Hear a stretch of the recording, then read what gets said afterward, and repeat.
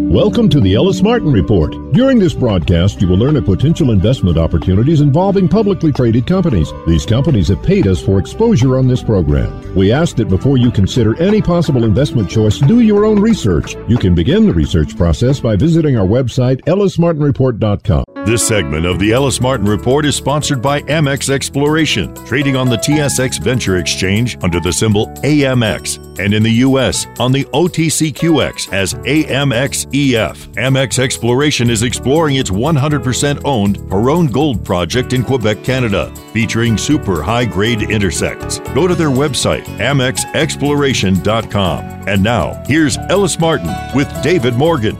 I'm Ellis Martin.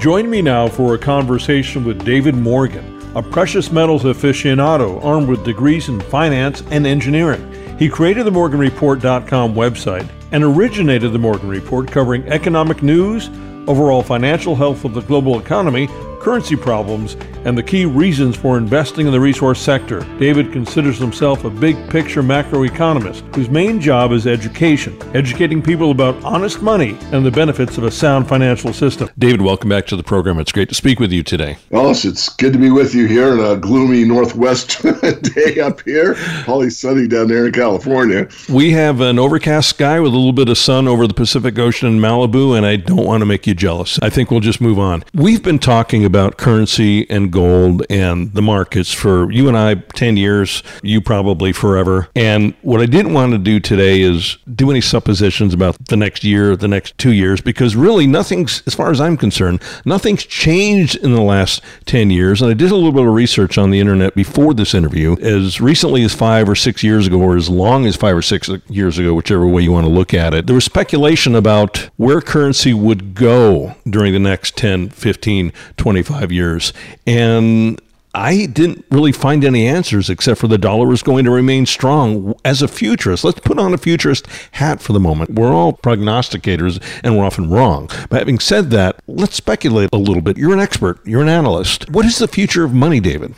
Yeah, well, certainly not an expert on everything, but I've certainly looked at the money question my whole life, as anyone that knows me well knows. And I do spend a fair amount of time researching and studying and learning about this next move. In fact, I just did 2 lectures, not back-to-back, but close. I did one at the Money Show called Money, Past, Present, Future, and I just finished a similar lecture at the Red Pill Conference in Hartford, Connecticut, same title, Money, Past, Present, Future. They weren't identical, but a lot of the basis for the talk was the same. So having said that, it's very apparent to me that where we are going in the next monetary system is to be determined. It's not a known. And we are in the age of the end of the age of empire, which means that the monetary system is going to change. And the direction that it's changing is obvious for anyone who does even a cursory look, that it's going to be a cashless system. It's going to most likely be electronic only. And it's going to be probably, on a lot of aspects, even a greater control mechanism than money is right now. Money right now, if you believe what I believe, and certainly the empirical data bears this out, is money is power. And with that power, you can buy political persuasion. You can, basically buy senators and congressmen if you get right down to brass tacks. So is that going to get better or worse? In one aspect, it's going to get worse, because when you go to a full-blown cashless society where everything is on, let's say, a blockchain as an example, and every transaction is known, then you have a great deal of control. You have all that data, so you know what the proclivity is of a certain individual, what they buy, sell, how often, how often they go to the movies, how often they get a pizza, how often, all this stuff. So I don't like it, and yet that's one aspect of it. That's one.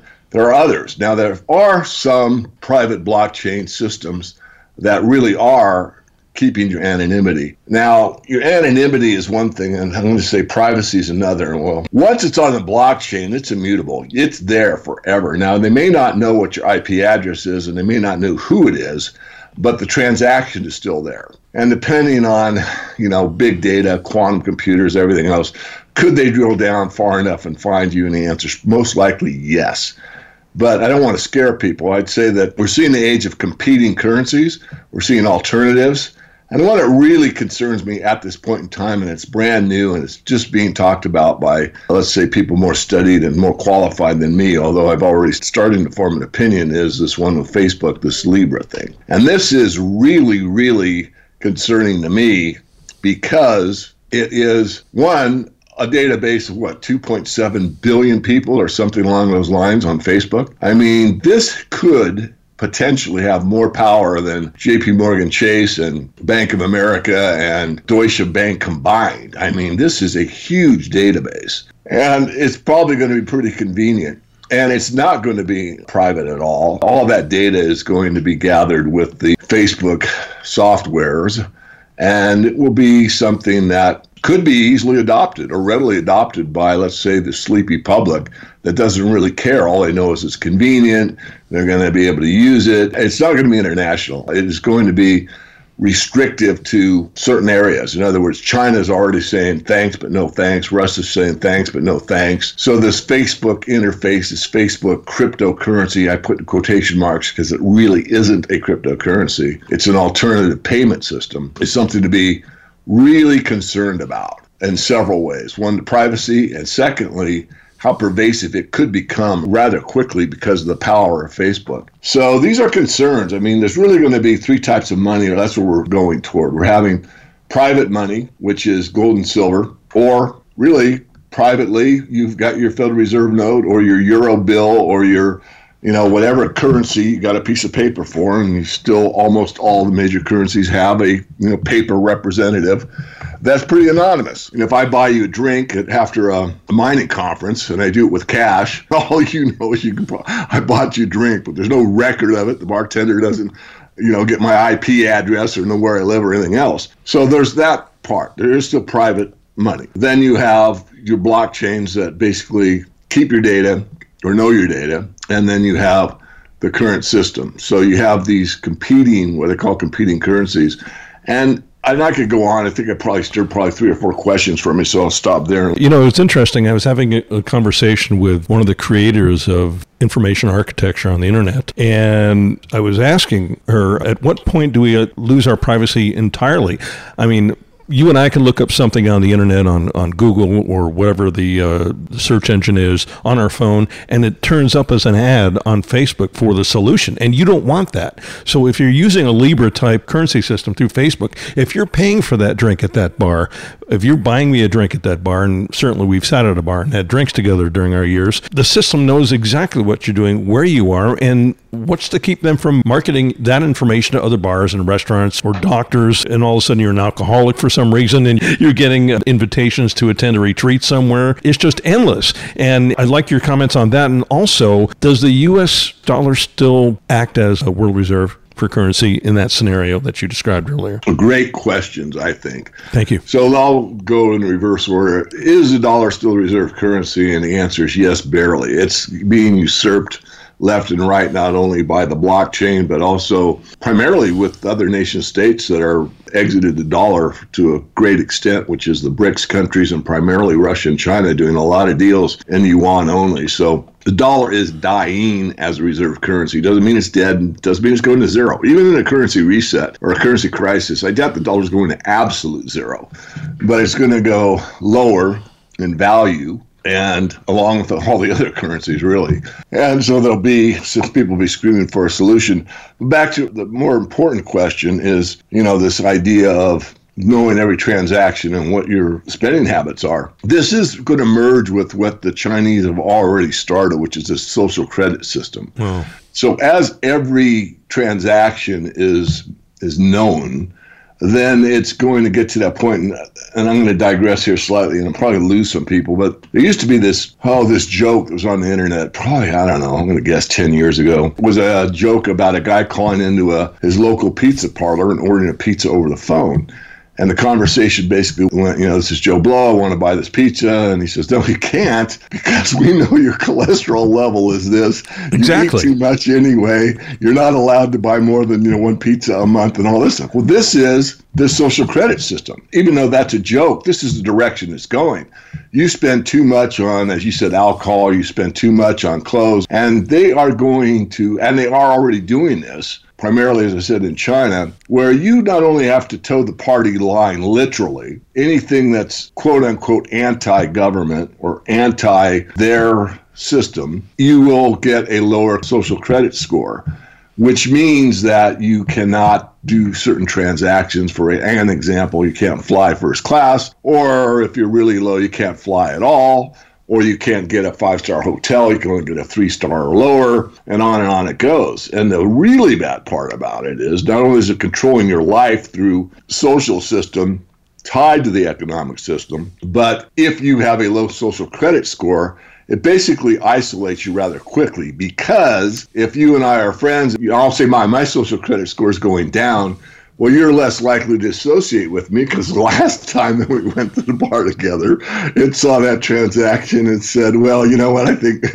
Morgan spends too much there. He's got a lower social credit score, and you would get a lower one just by associating with me. You know, I've actually seen a program like that on, I think it's Black Mirrors, where they're actually doing that, depending on who you associate with, and you can actually critique somebody else. You can comment on someone else who's not behaving properly, and their social score will drop. And this is not Orwellian. This is, or it may be, but it's actually going to happen, at least in China, home to 1.5 billion people. And then we're how many steps away from that in the U.S.? Not many. I mean, people say, well, it's never going to happen. There's some that say never here, and there's others that say, oh, come on, and then there's some, well, maybe, and, you know, so you got a variety of opinions across the board. The first thing to remember is, if you use the credit system in the United States, which most people do to get a mortgage or finance a car or finance a washing machine, for crying out loud, all have some type of FICO score, which is basically what your credit rating is. Now, you take someone like AOC, Alexandria Ocasio-Cortez. Do we have to? And you'll Okay, find that her FICO score is somewhere like 432, which is, you know, she doesn't pay her bills.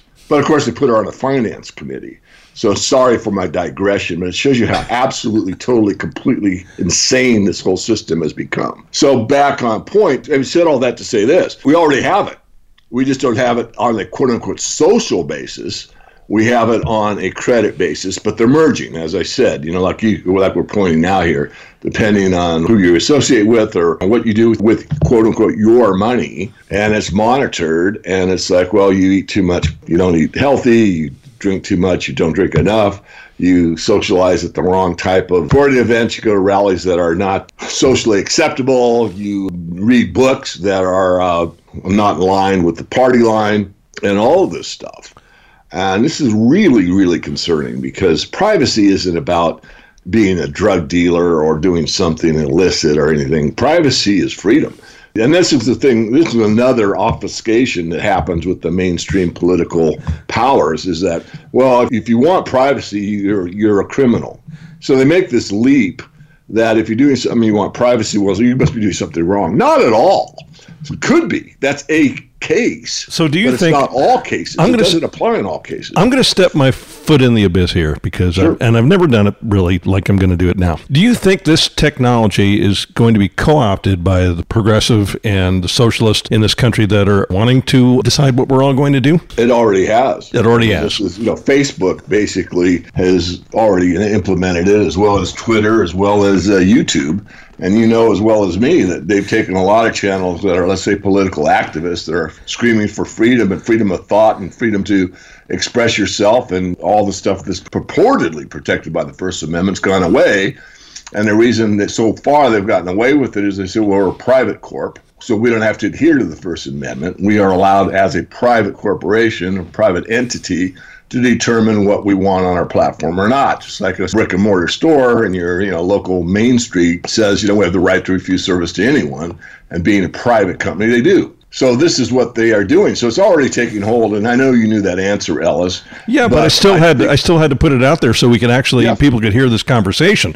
Yeah, I think you're also implying in the question, or at least the way I'm interpreting it, is how much further is it going to go? I mean, this is going to go where, and it is. I mean, I think where we started, which is this Libra thing with Facebook, so they're merging not only their power to socially direct your thinking, and either you correctly think like them or you don't, and if you don't, you're persona non grata. Now they're adding in the biggest motivator of all for almost all humans, and that's money on top of it. So now you might not agree with something on Facebook, but now since you're using the Libra system to make all your payments, and you got a auto set up for your mortgage, for example, and let's say you disagree with something on their platform, you are going to say it implies strongly that you just keep your mouth shut, because if you reach out and say, I really disagree with this and it's really gnawing at me, but if you do it, you might lose your ability to keep their system monetarily. So that's a lot of power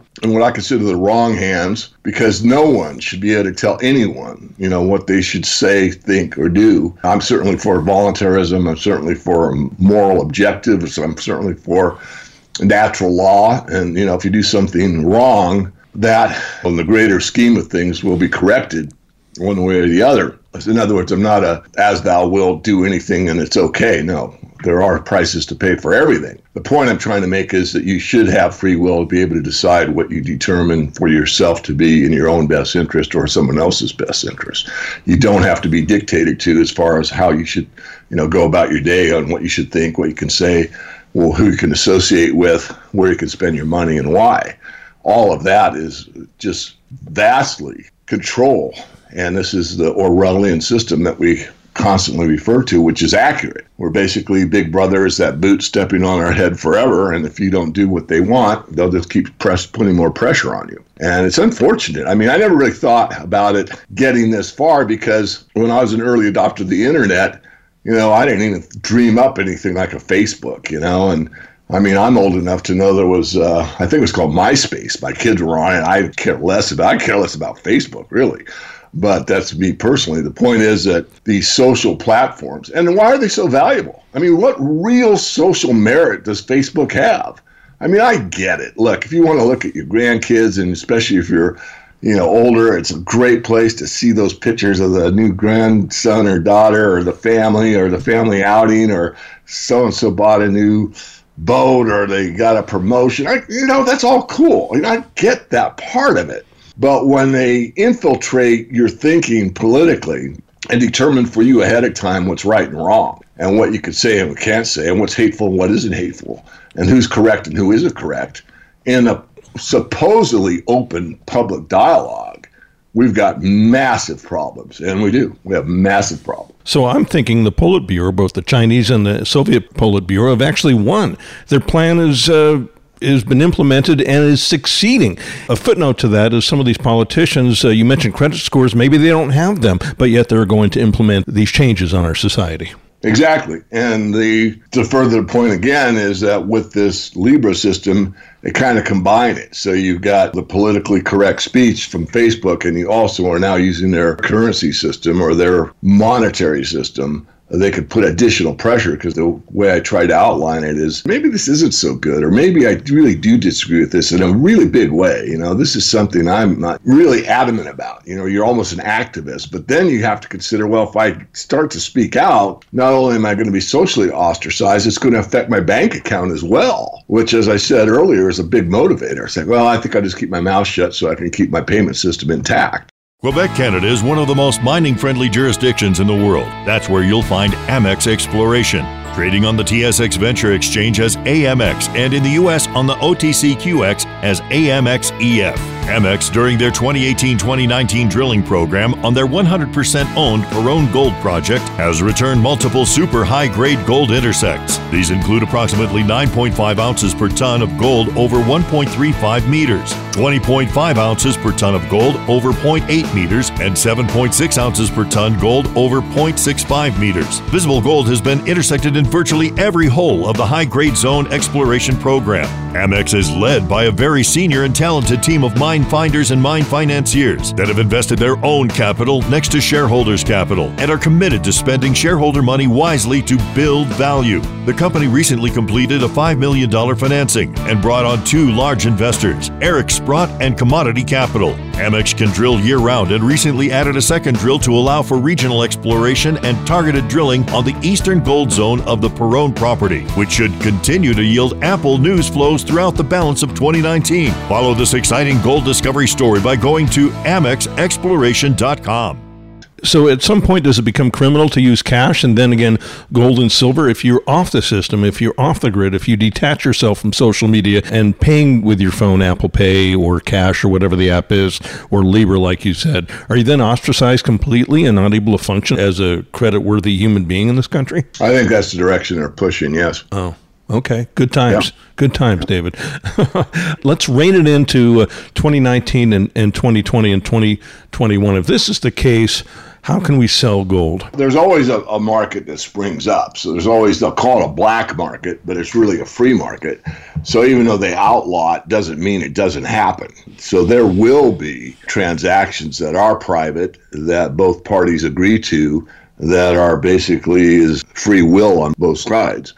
But they will not be legal, quote unquote, because of the dictates of the power structure. I'm going to digress again, but when the country was founded, it was, we held these truths to be self-evident, that all men are created equal, and I don't want to go through the white-black thing because, it's just not worth it. I don't have time. But the idea is simple. It's that there is a higher authority than man, and that those laws are natural laws. So they were purportedly giving the best ability of a human being to objectively enact a government that protected the natural law. That's what it was all about. The government is our servant, not the other way around. So when you say that you have an issue, it would be your God-given, constitutionally secured rights. And that's what government's function was to provide and protect your God-given or higher authority, if you will, or natural law, if you want that word. You don't want to use the word God. So your natural law rights were protected by government, and that was its sole function. Now look at where we are. We're about 180 degrees from that. Business as usual until things change and we morph into whatever we're going to become? Well, I think you need activists. You need people like me that are willing to tell it like it is, and there's certainly a lot more well-known, more, let's say, well-followed voices out there. But aren't you speaking to the choir when you speak? Me too, for that matter. Oh, sure. I mean, at the Red Pill Conference, there aren't too many people that disagree with my opinion there, but you look at, what that percentage of the population is, and it's absolutely minuscule. But the idea is what's powerful, not me or the messenger. It's the idea. And so the goal is to spread that idea far and wide and wake people up. I forget who said it, but I don't agree with what you say, but I'll defend to my death your right to say it. I'm going to go down the rabbit hole, and we don't have time in this interview. We can do it some other time. But this whole idea of hate speech is ridiculous. There's free speech. If you find it hateful, I'm sorry, you can have that opinion, you can be upset, you can scream and rant, and you can, send me an email and all this stuff. Okay, that's all right. But there is no such thing, really. There's free speech. Free speech means free.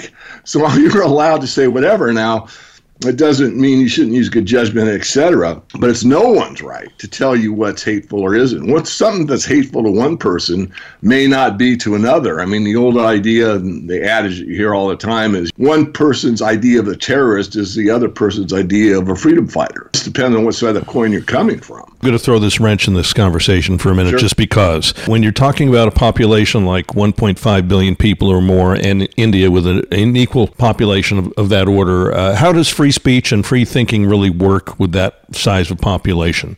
How does it work? How do you control that? You can't. So you have to Right. be sort of dictatorial. Well, in a way, that's another conversation. But first of all, I was thinking the other when you said it. Now I get where you're coming from. But, you can't really control it. I mean, you can control it on a platform. Like Facebook, you get kicked off. You're using hate speech. You're persona non grata, or closing your account. Okay, that's obvious. But as far as can you control it out there in the population, the answer is yes and no. You can brainwash enough people that if they say something, quote unquote, anti-government, then someone that heard that is going to get some brownie points or cash reward of some type if they report it to the authorities. So there is the ability to basically close it down across the board. On the other hand, when you're a farmer out in the middle of nowhere and there isn't any real, let's say, control mechanism available, it's probably a little easier to speak your mind and not have any repercussions for doing so. David, how can we find you, those of us that are hearing your voice for the first time? Well, the easiest place to go is just our main website, themorganreport.com. Get on our free email list, and any interview I do like this, I put out basically the day or two after it's posted for everyone's benefit to listen to or not, pass on if they like it, and, stop if they don't. And I don't expect everybody to agree with me. In fact, the whole thing about tolerance and diversity is that we have different ideas, but we should listen to both sides. I don't want to say proud. I don't think I'm that prideful, but I do like the fact that I've always, to the best of my ability, looked at both sides. I mean, I've watched a lot of documentaries that come from the left, and I don't lean really either way. I'm not really a centrist either. I'm more libertarian if you want to put a label on me. I don't even like that label. Freedom is what I'm about, and freedom is something that we're losing a great deal of across the board, and it's really sad that people that are, let's say, convinced that their thinking is correct may not even be their own thinking, yet they are absolutely convinced that they're free thinkers, when really what has happened is that they've been programmed by the system, meaning basically television and the authority figures and the education system, to such a level that, as you said earlier, and it was very, very profound, is that they've won. The whole Politburo has taken over basic thought processes of a vast, variety of people on the planet, regardless of what stripe they think they are politically. They're basically in groupthink, and groupthink is what they actually profess. And yet, if you stop them in an individual basis and ask them a simple question, are you a free thinker, or is that your own thoughts, they would swear to their grave that it is their own thinking, when it absolutely isn't. And in many cases, these are really good people, highly educated individuals, folks that you would call your friends. Sure. Well, I have friends on the left. I just try to avoid the politic thing. They know where I'm at. Because you can have a lot of good people. Well, I have family members that are very to the left. I don't get into the politics very often. I try to avoid it. But because, when you look to someone else for a solution for you, I'm a big believer in individualism, individual rights. That's how the country was set up, as I digress into that idea. But it's true if you do any study. And so I have the right to be me, and they have the right to be them. So I just look at it as, okay, you're okay. Now, for me to tell them what I just said on this public broadcast, that they've basically been brainwashed by the system, I probably wouldn't bring that to their attention, because I already know what the outcome would be. Again, they'd argue to their grave that they're free thinkers, and they thought this all up on their own, and they read this periodical, and they study so-and-so, and didn't you know this book written by Zbigniew Brzezinski is like the Bible as far as where we should be going, and what's wrong with you, type of thing. And it's like, okay, I disagree. But anyway, I digress probably as far as I've gone during this program, but it's important for people to really assess, and the hardest thing for a human to do is really assess themselves objectively. For you to really get a clear picture of how others see you, that's almost impossible. We all have these little buffers and these mechanisms that we hold dear, we don't really think about, that put us in this light in our own heads, that we look like this to the world, when maybe the world sees us much, much differently than we perceive to ourselves. It's very difficult to be objective about yourself. Do you think that's an American problem? More so than other countries, it is. We're very obsessed. This is a generalization, broad brush, not everybody, but we're very concerned about how we look and what others think. Whereas if you really have a high self-esteem and a high value structure, and you know what really is, you're much less concerned about those two things. Well, David, it's always a pleasure to speak with you. We got into it a little deep today. I'm glad we did. But these are important issues. I really appreciate your time. Thanks for joining me today on the program. Well, thanks for one of the more intellectually stimulating interviews I've had in a long time, Ellis. It was really fun, and I hope I woke some people up, because it doesn't matter at the end of the day how much gold or silver or fiat or Bitcoin you own. If you've lost your freedom, you've lost something truly priceless. That's the main message. Well, and I think you can lose your freedom and not even know it. Maybe we've already gone down that rabbit hole. Well said. That's right. Yeah. David, thanks again. Talk to you soon. Okay. Cheers.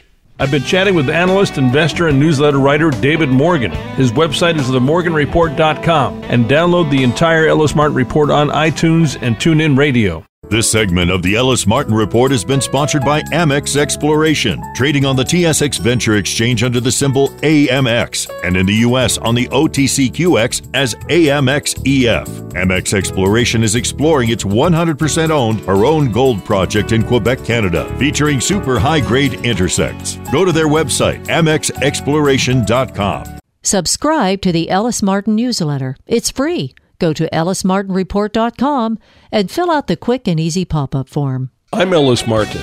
Join me now for a conversation with David Cole, the president and CEO of EMX Royalty Corp, trading on the TSX Venture Exchange and on the New York Stock Exchange as EMX. EMX is a precious and base metals royalty company whose investors are provided with discovery, development, and commodity price optionality, while limiting exposure to the risk inherent to operating companies. EMX has a sizable global portfolio of assets and has currently over $70 million in the treasury and no debt. Dave, welcome to the program. Thank you, Alice. Happy to be here. Tell us all about EMX Royalty Corporation. I'd be happy to do that. First of all, royalties are phenomenal financial instruments. They provide the owner with continued income coming from the production of commodities and metals, and we specifically focus on metal royalties, with excellent optionality that adds to the value of the instrument, including the upside in commodity prices over time, and most importantly, the upside of continued discovery and advancement of engineering techniques and metallurgical techniques which enhance the production of the property over time, and that's all upside to the royalty holder. My passion has been to accumulate royalties around the world, and I've been working on that through EMX Royalty Corporation for 16 years. So in other words,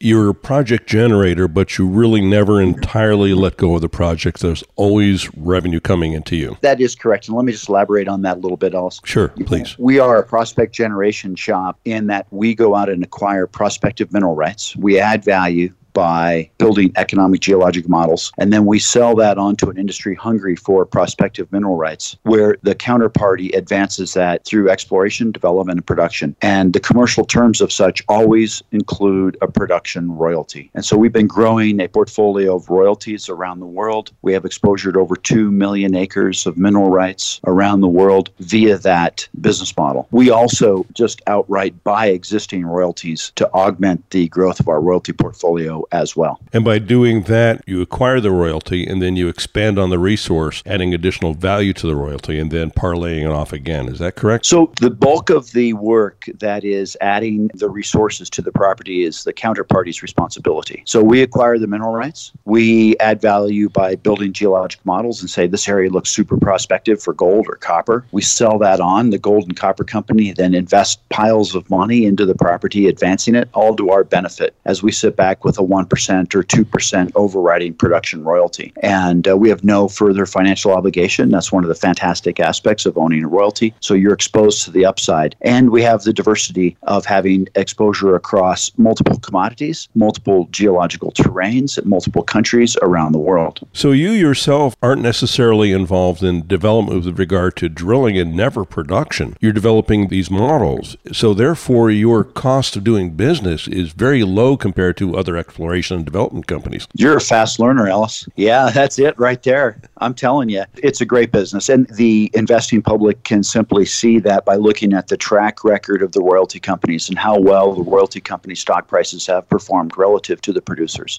And it has to do with the less risky allocation of capital. The amount of money that we have to spend in order to develop a royalty is quite small relative to the amount of money that one would spend to develop a mine, and the risk exposure is vastly less. It's an excellent business model. It's an excellent sector, and the royalty companies have continued to outpace the producers. Well, you're saying it's an excellent sector, and you're one of the few people that's saying that, actually, and that's because you really, for the most part, haven't seen any kind of downturn as it affects EMX over the last few years, have you? Well, in the last 3 years, we're up 3.5 times. Yeah, so we've had a good run. There's been persistent insider buying during that entire time frame, and that insider buying continues. I just bought some more stock a couple of weeks ago. In my experience, when the CEO's buying the stock, that's a good sign. All of my trades are reported on CDAR, SCDAR.com, which have all of the company filings where you can see all insider trades.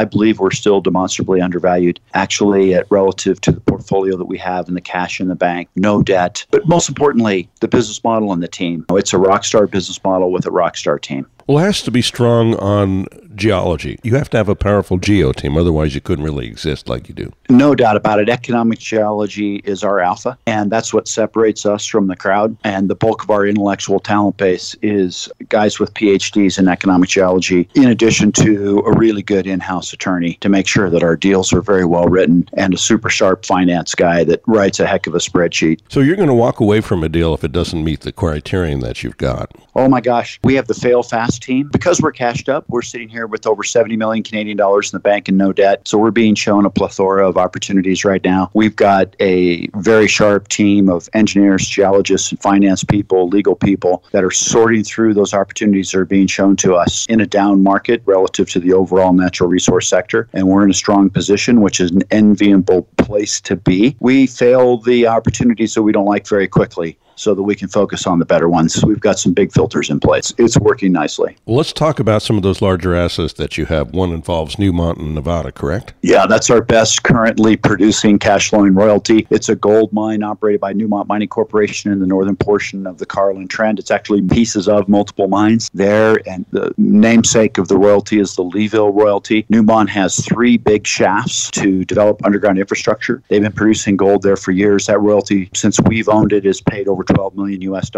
and we're delighted to have that royalty. We're delighted to have Newmont working on that property, drilling off new resources. They continue to announce some nice discovery holes, expanding on the known resources on that property over time. It's a great place in the world to be. You know, Northern Nevada is one of the most gold-endowed regions of North America, if not the world. Speaking of the world, where else are some of your assets? So we have a company maker in Serbia, and there's an interesting backstory to that. Early on, after the Balkan Wars, I came into Serbia with the predecessor company of EMX when we were a private company called Southern European Exploration, and we came into Eastern Europe looking for opportunities as Eastern Europe was opening up.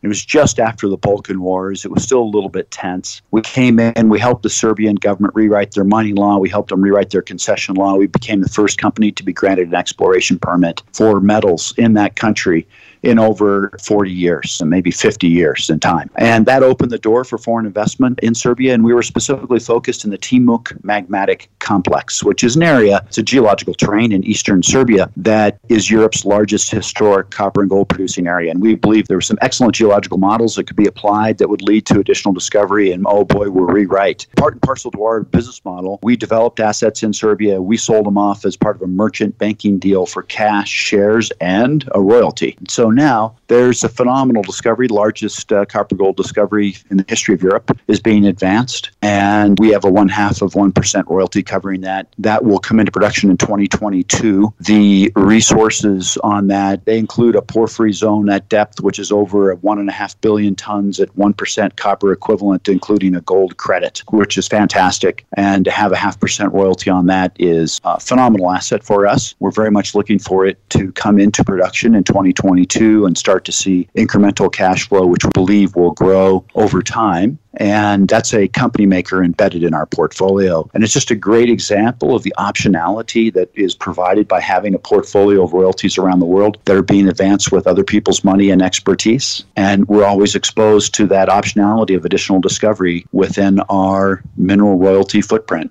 Given all that you've stated, where is the potential upside? Is it when the market turns around or the continual coming online of additional royalties?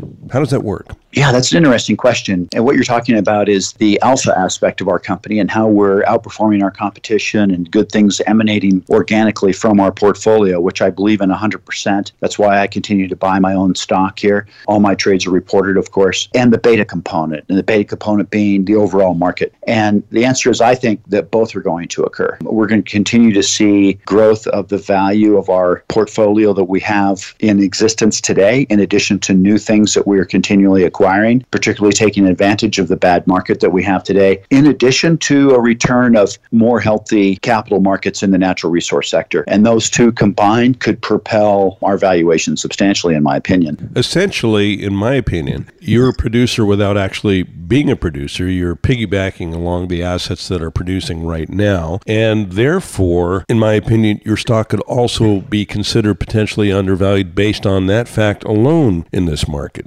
Good point, Ellis. We're sitting here with over 70 million Canadian dollars in the bank, no debt, portfolio royalties around the world. We're in a very strong position, excellent deal flow, long history, decade and a half history of acquiring prospective mineral rights and getting them sold astutely and growing a portfolio of royalties. This company's in fantastic shape, and I put my money where my mouth is. I keep buying the stock. Dave, tell us about the share structure of the company. We have about 82 million shares issued and outstanding, about 90 million fully diluted. We trade on the Toronto Stock Exchange, ticker symbol EMX, and on the New York Stock Exchange, ticker symbol EMX, and thus the name EMX Royalty Corporation. Well, Dave, I look forward to seeing you at the upcoming Sprott Conference in Vancouver. Thank you so much for joining me today on the program. I'll see you in Vancouver, Ellis. I've been speaking with David Cole, the president and CEO of EMX Royalty Corp, trading on the TSX Venture Exchange and on the New York Stock Exchange as EMX. Go to the company's website, emxroyalty.com. I'm Ellis Martin. Would you like to be one of the first to see who we are following? Subscribe to our audio newsletter. It's free. ellismartinreport.com. I'm Ellis Martin. Join me now for a conversation with James Pettit, the president and CEO of Aben Resources, trading as ABN on the TSX Venture Exchange and in the U.S. as ABNAF. Aben Resources is a Canadian gold exploration company with significant projects in British Columbia, Saskatchewan, and the Yukon. Hey, Jim, welcome back to the program.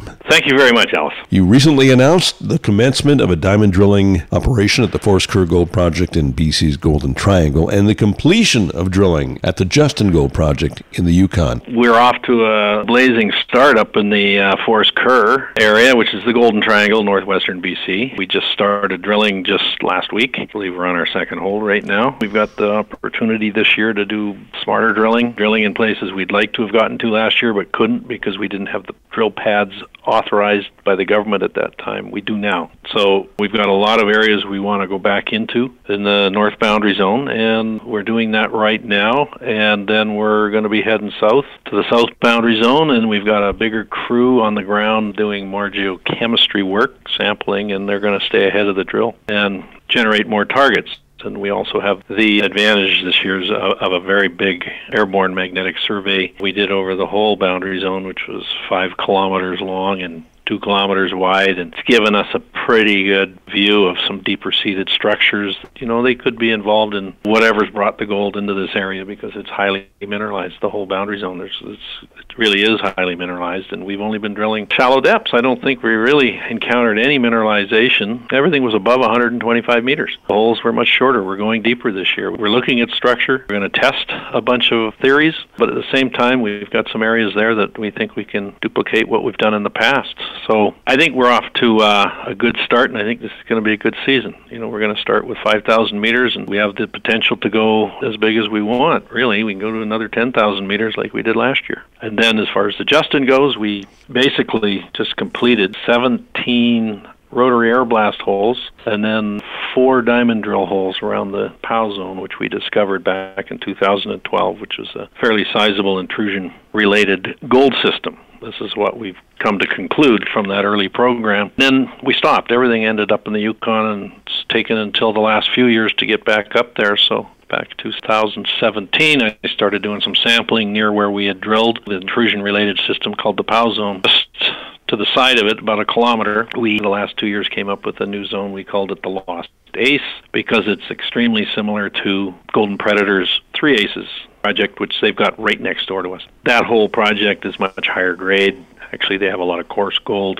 We've encountered it in sampling and now trenching, and this year we're using a rotary air blast system, which is It's a type of drill that, it's good for the next step from trenching, so you can get to consistent depth of 35 meters, maybe up to 50. It's a wider diameter drill, and it gives you a good indication of what you're looking at, especially in that type of system, because it's not the intrusion-related system that we have just beside it at the POW zone. It's orogenic in nature. It's older. It's associated to very coarse gold. So what we're doing now is just waiting for results. We've done 17 holes there now, completed, and we're finished, and then we've done the 4 diamond drill holes around the POW zone, and we're looking for what we call overprinting of the 2 systems, one young, one old, and seeing if they influence either one. Because if you have a big intrusion coming up and it's going to fracture out in the country rock and you've got this orogenic gold system sitting there, is it going to get remobilized with fluids and more gold into the system? Or does it come the other way? The high grades or older system, does it come into the younger intrusion? That's kind of the theory we're working on. Right now, we're waiting on results to come back. The assays have been in for 3 weeks now. We should be getting news anytime. Well, anytime certainly is good news, especially if it happens during the month of July, and if not, certainly early August. But Jim, my question is this. Let's say you define significant grade in the Yukon. Doesn't that make you a target for some of the majors up there? And then how quickly could that transpire into a potential transaction? Well, I would think it would take more drilling to de-risk.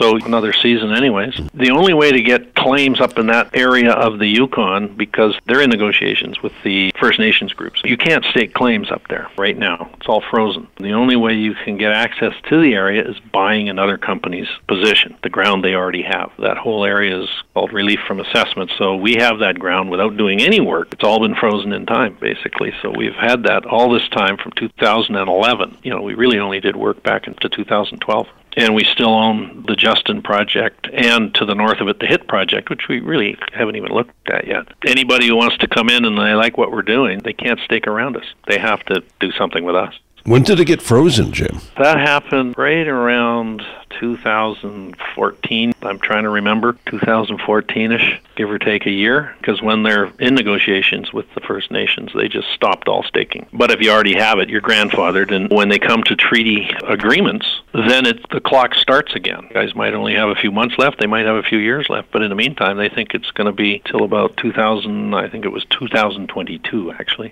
that they're going to be frozen till. I'm thinking this entire season then, going into the fall, between both projects that you have, that you've been working on and you continue to work on, that we should see some significant news flow. Well, we should have news coming hopefully sooner than later out of the Yukon, and then the Forest Kerr last year, once we started getting news, because it took a while to get it going, because as further you go into the summer, the longer the lineups are at the labs, and there aren't many labs to choose from. We've got 2, and they're both the same company. One's in Kitimat, one's in Prince George. They're only 400 miles apart. And then as you've got more people drilling this year up in the Golden Triangle, there's more. Substantially more. A lot more juniors, and then there's a lot more interest in certain areas, not only ours, between us and this Nip Mine and Skeena at the Eskay and Eskay Mining. To the north, you've got the Galore Creek. Look like there's going to be a fair amount of work there this year, which is Newmont and Teck. To the south, you've got a lot going on with Ashton. There's an awful lot down south going on, and that's going to back things up.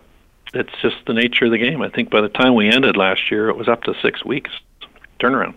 But this year, once you get it rolling, then it probably by the end of August into September, they start rolling. And you got to keep it constant. Well, we're always attracting new audience members all the time. So let's talk about the share structure of your company and let everybody know what potential might be. The share structure, most recent update is about 116 million shares outstanding, 137 fully diluted, which has changed. There's been a lot of warrants exercised, so I'm getting that updated right now. Market caps, we call it 128 million. And as far as investors go, we've got some very significant funds, but our largest shareholder now is Eric Sprott. Oddly enough, he's also now the largest shareholder again of Golden Predator. He just took a large private placement financing with them. As far as insiders and management, we've got about 15%. I've got a couple of funds, a Red Plug here in Canada, and then OTP fund out of Europe are major participants too, and they'll vary from 5% to 10%. Eric Sprott's just over 10, or was, sorry. We just raised a little bit of money just to do the Yukon property this year. Instead of spending the money we raised for the Golden Triangle, I just raised $1 million. That was applied to the Justin property. Let's take a look at the big picture with regard to gold right now in the market. It's picked up. It's not as sluggish as it was, and there's certainly companies like yours that, in my opinion, and it's an opinion, might be potentially undervalued. What would you have to say to that? I kind of believe you. I think there's been some major structural changes in the big picture in the gold market. It broke some serious thresholds and kept going. And now it's up over 1,400. There's something good going on. Lots of theories, but it's probably got more to do with the Fed than anything else. But you've also got countries like Venezuela is kind of finished selling. And you've got other countries in the world that are buying. One of the major things I realized when I was just over in Europe and talking to a lot of very smart family wealth people, there are some big buyers in the market and their countries. Jim, where'd you go? I was in Switzerland, Germany, and Frankfurt, and then over in London. And the conference I was at in London was really good. It was strictly family wealth, and it's a new group that has tapped into this association in Europe that represents 3,200 family wealth groups. What I've noticed is that anything that is being produced is certainly being bought as well. There's no lack of demand. No, as a matter of fact, that category in the food chain, like the producers and the near-term guys and the mid-tier producers, their prices are firming up. And there's been a fair amount of M&A. Jim, it's always a pleasure, a real treat to speak with you. I look forward to seeing you at the Sprott Conference coming up at the end of the month. Thanks for joining me today on the program. Oh, yeah, right. Yeah, you're going to be there, right? See you there. Okay, cheers. Thanks, Jim. Bye-bye. All right, bye-bye. I've been speaking with James Pettit, the president and CEO of Aben Resources, trading as ABN on the TSX Venture Exchange and in the U.S. as ABNAF. Find their logo on our website, ellismartinreport.com. We also exist in podcast form. Find us on TuneIn Radio, iTunes, or try your favorite podcast app. I'm Ellis Martin. Join me now for a conversation with Dr. William Willoughby, the CEO of Cypress Development Corporation, trading on the TSX Venture Exchange as CYP and in the U.S. as CYDVF. Cypress Development is focused on developing its 100% held Clayton Valley Lithium project in Nevada. The company's Clayton Valley project is located immediately east of Albemarle's Silver Peak mine, North America's only lithium brine operation. Exploration by Cypress has discovered an extensive deposit of leachable lithium-bearing claystone at surface adjacent to the brine field.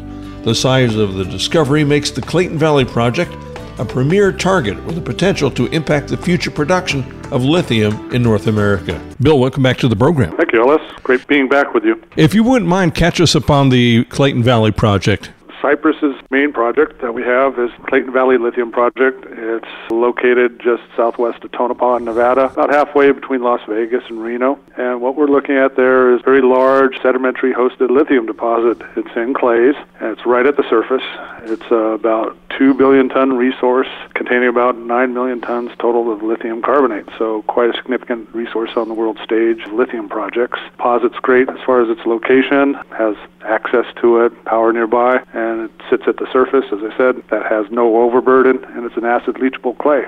So what we're looking at with the project is taking it in kind of a conventional acid leaching process, putting it into agitated tank leach with sulfuric acid and extracting the lithium from it, and from there extracting the lithium from solution. What is unique about this particular process that you have as opposed to other projects in the area or in North America? Well, it's really in the space of clays now. It's not all that unique. It's almost like we're following the same sort of process flow sheet as you might have for oxide copper or oxide cobalt.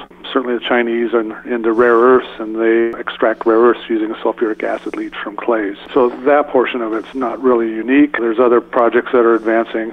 Lithium Americas and Ioneer have 2 claystone deposits that are also looking at sulfuric acid leaching. It is unique in the space of lithium projects because 60% of the world's lithium comes out of brines, which are like oil field brines. They're solutions that are pumped out from subsurface and evaporated in evaporation ponds. Chile and Argentina are the big producers of that. 40% of the world's lithium comes out of hard rock pegmatites, which Greenbushes in Australia is the big dog in that, and that's more of a conventional mine mill where you take the ore, you crush it, grind it, and recover it by flotation and then ship a concentrate off to wherever you're headed, most likely Asia. You are embarking on a pre-feasibility study for the Clayton Valley Lithium Project. Tell us about how that is going to progress. Well, we completed a preliminary economic assessment, a PEA study in October last year, which had positive, robust economics to it. Since that time, we've been working steadily on metallurgy. That's the big driver in the project, is can you actually